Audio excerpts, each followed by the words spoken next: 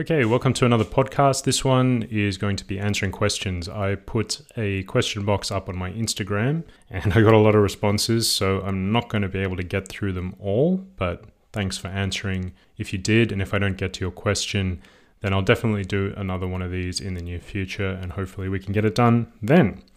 So I'm going to start off with, how do we differentiate quality research from BS with so much info out there? One huge difficulty I'm having is knowing whether a study was correctly done, how reliable it is, or even how to apply it to me and my athletes.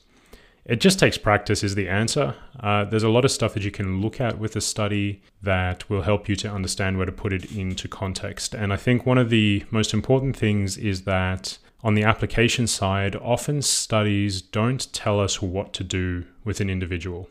They answer some questions around what might be a better path to go down, or they give us a piece of the puzzle that will help us to apply to various situations.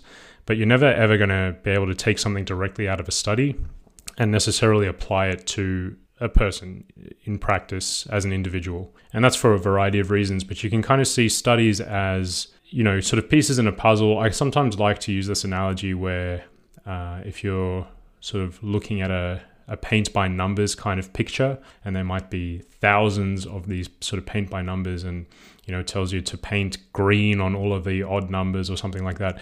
A study is essentially painting in one of those little boxes for us. And so slowly over time, the picture starts to actually become more obvious as to what it is, but it takes quite a bit of evidence to show that picture as something that's recognizable and usable for us.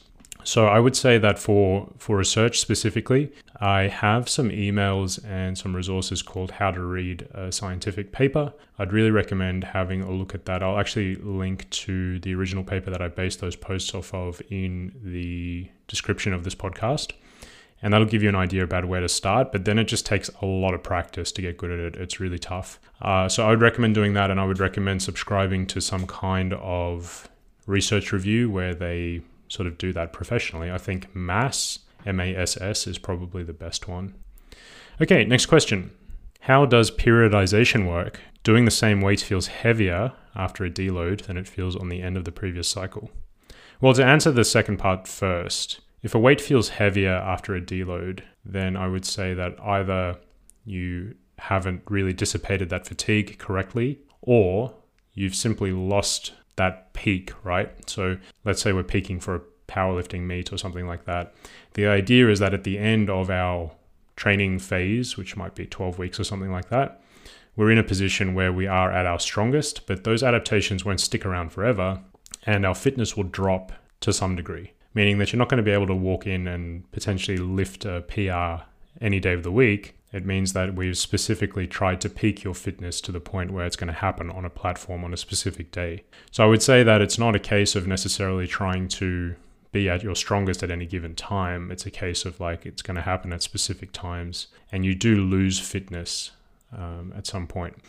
But periodization is essentially just a way of arranging your training cycles. And so we might be trying to target specific aspects of our performance. To give an example with powerlifting, you might find that sometimes you want to lift heavier weights so that you get good at lifting heavy weights. Sometimes you want to do higher rep work so that you can build more muscle. And sometimes you may even want to do some conditioning work so that you can tolerate higher training volumes. Now, each training phase might have a different focus, and that's essentially where periodization comes in. So it's just manipulation of those training variables to try and get some kind of specific outcome that ultimately contributes to your overall goal. Next question, is there any research suggesting what the optimal surplus range is for muscle building? And I got a ton of muscle building questions in the Instagram question box. I did a podcast on this already called, let me just think for a second, do you really need to be in a surplus to grow muscle, or something along those lines? I'd really recommend looking at that. So for the 15 or 20 or so questions I got around how big a surplus needs to be, or the optimal rate of gaining muscle or gaining weight, definitely look at that podcast because I'll explore it in a lot more detail in that one. So have a look at that. Next question is a little specific, but it might be interesting anyway. So, when you first qualify as a PT, do you think it's necessary to spend a degree of time in a commercial gym working with general population clients, even if that isn't your long-term goal? For context, I'm doing my current course and continuing to learn so that I can help more people moving forwards. But my goal is ultimately to share that knowledge and try to help people through content as opposed to specifically taking on clients, if that makes sense. Yeah, I totally get what you're coming from with that, but it's one of those things where if you want to try and help people, I think you have to understand them. So you might be in a position where the type of person you want to help is very familiar to you because maybe it's you. A lot of people get into this industry and create content basically helping past versions of themselves or people very much like them. And I think that's a really powerful thing. It's quite good because you recognize the problems and the thought processes and the mindset and all that sort of stuff. So that can be really useful. And in that case, you might not have to work with a huge variety of people to really make content that helps people solve those problems. But I also think that it's really helpful to actually work with a variety of people because then you start to recognize certain patterns and certain problems. And it's sort of at a point where, I've been doing this since 2008. And although I'm not a, woman in her 40s with a specific sort of look she's going for, I can really empathize with that person and I can understand a lot of their problems because I've just trained so many people and spoken to so many people in that situation that I've obviously learned how to deal with that. And you see certain patterns and archetypes and this sort of stuff pop up, and it means your problem solving is a lot more efficient. So I guess long story short, I don't think it would hurt for sure, but I also think it kind of depends on how well you know the people that you are looking to help. And you might know them quite well because they might be your friends, family, or even yourself. So hopefully that gives you a little bit more of an idea. Okay, next question. Specifically, how detrimental to muscle mass is not reaching your protein target? So it's one of the major signals for muscle growth. So to explain this in a little bit more depth, there's a bunch of signals that converge to signal for muscle growth. So we have some nutritional stuff, we have some training stuff, and all of those kind of combine. So at any given moment throughout the day, we are having some muscle breakdown, some muscle protein synthesis, and the sum of those two determines whether we actually grow any new muscle or not. We call that net muscle protein synthesis. Now, that is dependent on a bunch of stuff. So obviously training provides some signals to the muscle to grow. Eating protein provides signal to the muscle to grow. Having enough energy availability signals muscle to grow. And so we don't have to have all of those signals there necessarily to grow muscle or to at least maintain our muscle mass. So for example, if we're in a deficit, we don't have energy availability to build a whole lot of new muscle. But if we keep our training up and we keep enough protein in our diet, then we can certainly maintain our muscle mass. The problem comes is if you're not eating enough protein, that's physically what the muscle is made out of. So protein is made up of amino acids, and those amino acids are like the bricks that build protein structures. And we use those amino acids to build our muscle. So if we're not getting enough of that, then we're not going to build much muscle. And if we're in a deficit, we now have two of the major signals for promoting muscle protein synthesis out of the picture. We have insufficient amino acids and we have insufficient energy, meaning that there's not a whole lot there to tell the body to keep muscle mass around. We just have the training stimulus, really. So it's pretty important that we hit our minimum protein targets when we are in a deficit. Now, if you were off your protein target for a few days, it's probably not going to have a hugely measurable effect. But again, I think if you're in a deficit and you're like barely squeaking by on protein, you should probably rethink the way your diet is set up. Now, there was another question around how much protein is too much. I know there isn't much benefit once you go over around 2.2 grams per kilo, but is there any harm? The answer is no. And there's been studies that have actually used up to 4.4 grams per kilo, which is a huge amount. Like they actually had several dropouts in those studies because the people just couldn't keep up with the sheer amount of protein they had to eat. So most of those people were eating 300 to 400 grams of protein a day and using multiple shakes to do that. So the only real issue with this is that it starts to impinge on your ability to get in an adequate amount of certain foods. So if you have a lot of protein in your diet, it necessarily means that you're kind of cutting down on the amount of carbs that you're eating. And Firstly, just the pure carbohydrate is really, really helpful for fueling exercise performance and that kind of thing. But also the foods that tend to contain carbohydrates will have other things like fiber and phytonutrients and various other vitamins and minerals in them. And so if you are displacing those foods by simply eating a heap of protein, then you could start to run into issues. So I think that's really the main issue when it comes to eating a lot of protein. Okay, next question.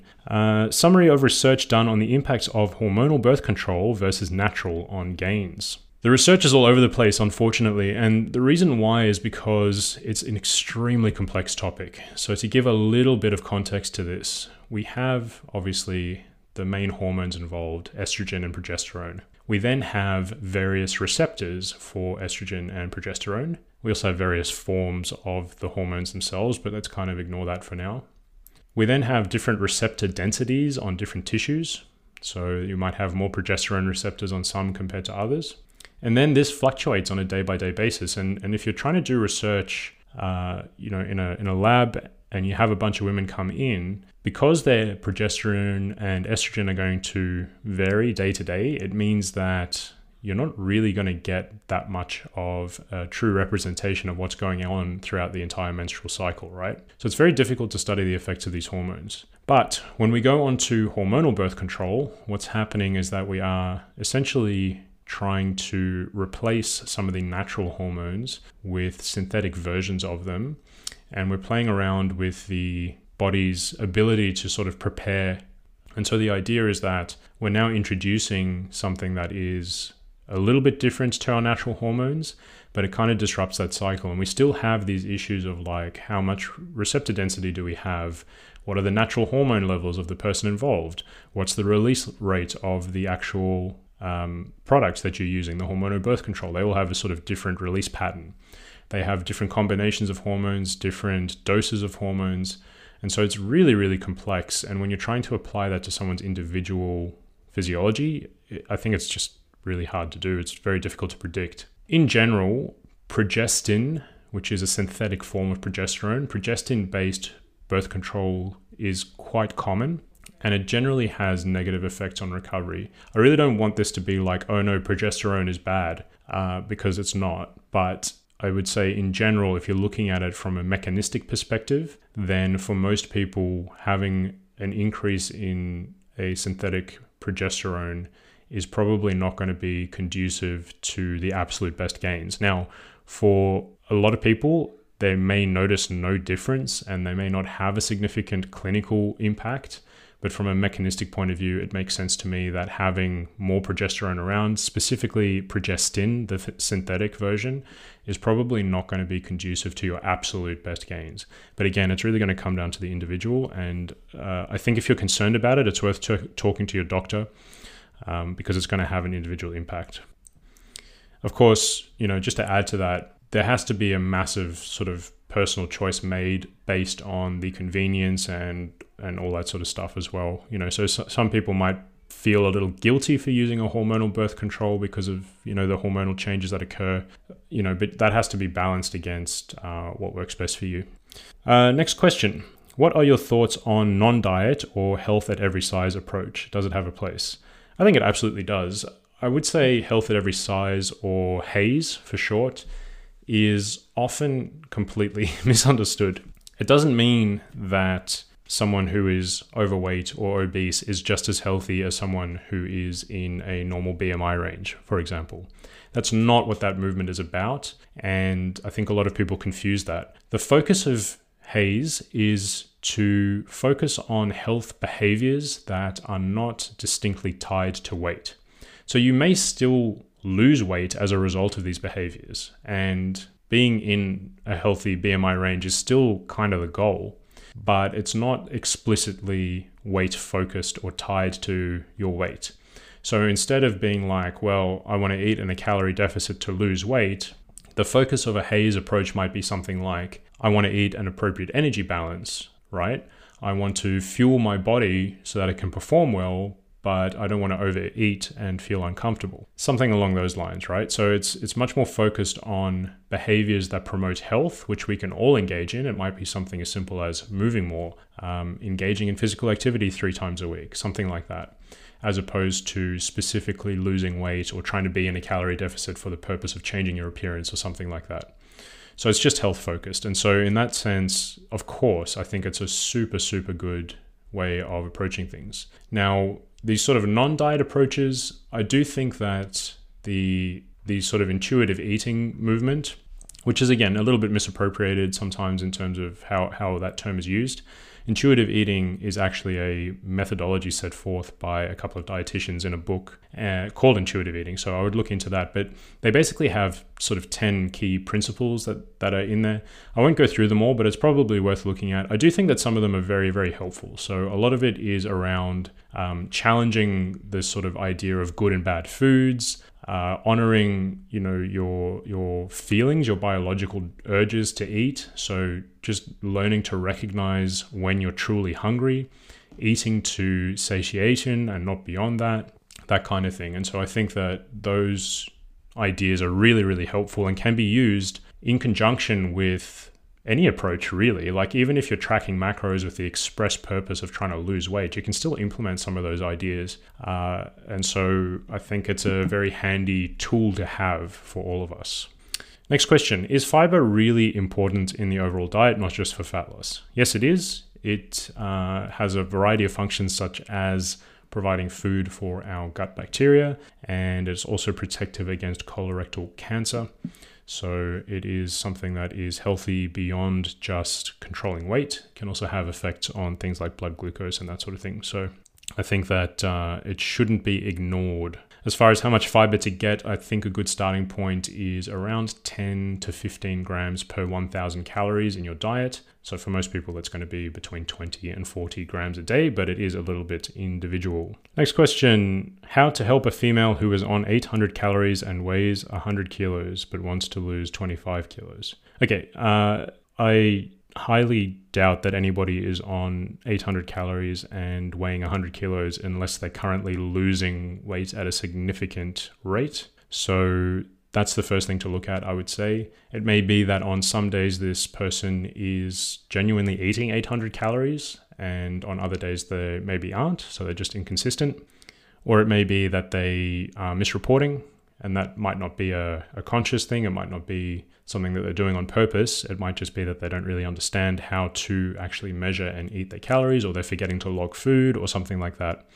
So I think that's the first thing, to just do a basic audit and make sure that this person knows how to actually track food properly, that they understand their caloric needs are actually much greater than 800 calories.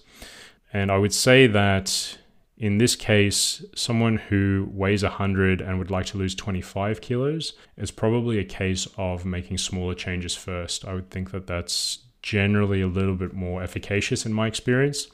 So it might be, going after some simple behaviors that we just discussed even, getting more fiber in, being more physically active, just as a general movement kind of thing, that sort of thing.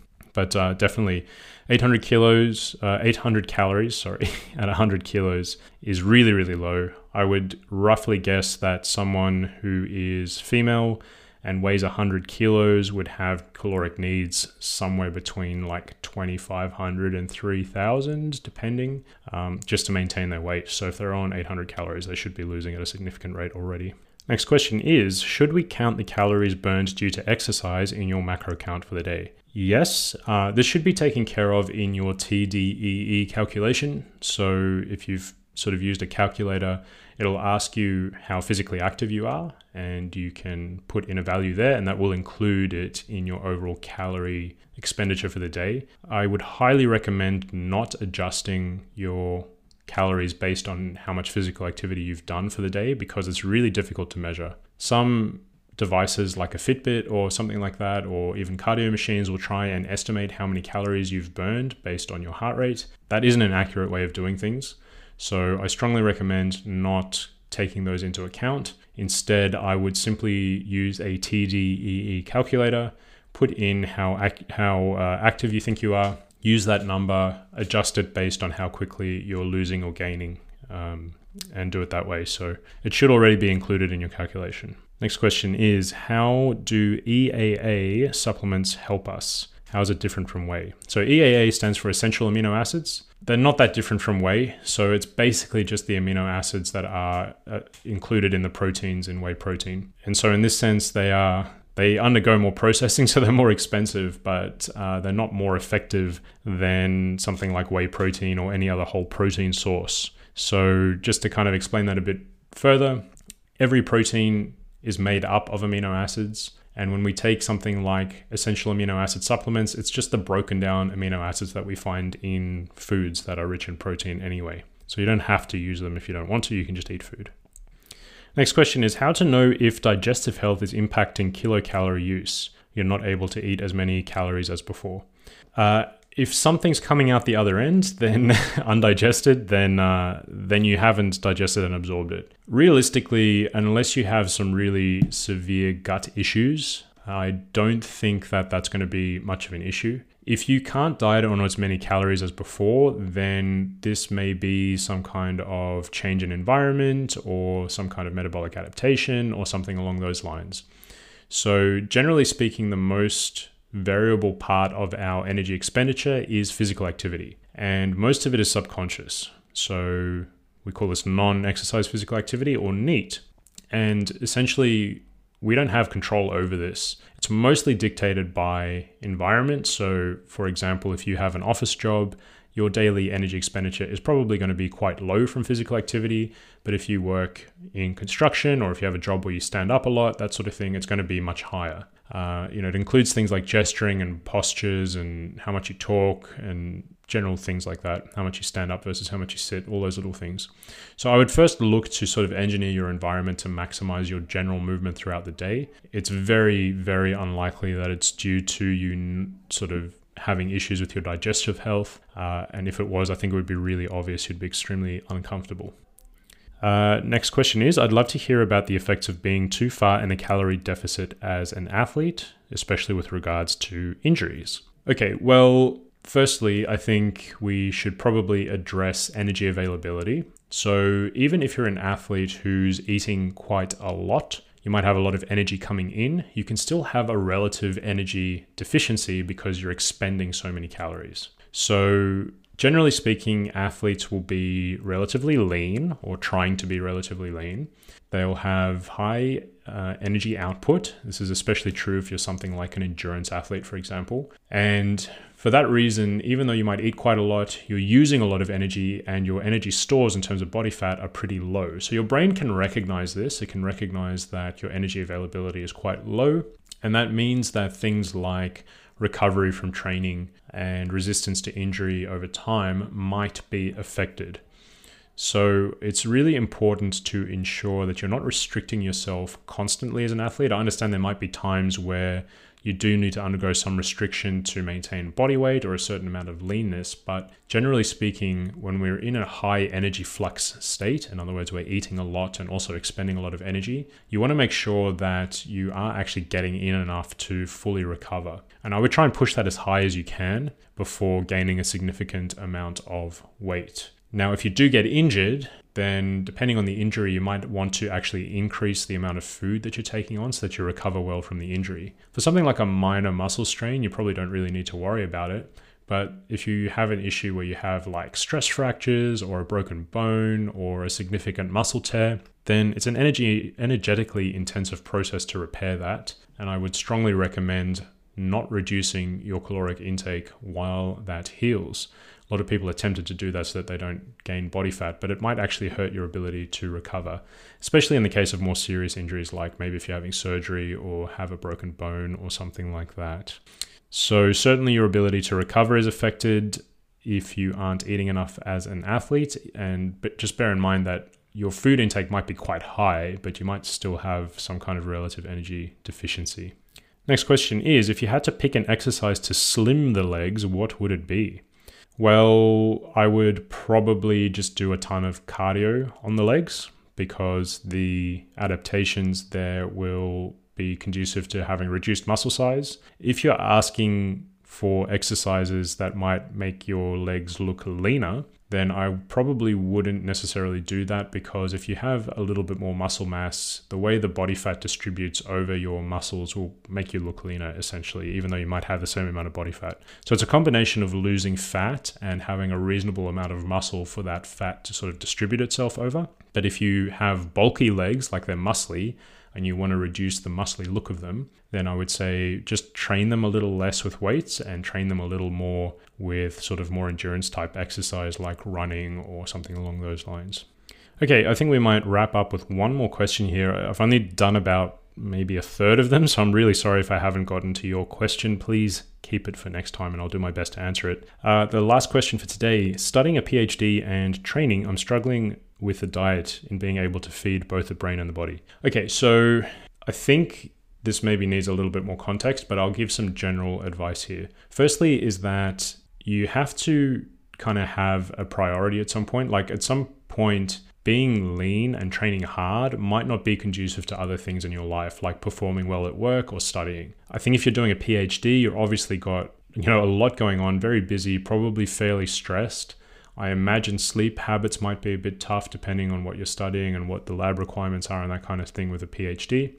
So you have to really take that into account and tailor your training accordingly. Like there's no point trying to make the best gains of your life when you're doing a PhD and you're maybe getting like 5 hours of sleep some nights and you're unable to eat regularly and you feel a little bit stressed out and it's difficult to get in regular meals. That's not going to be a period that is particularly conducive to recovery.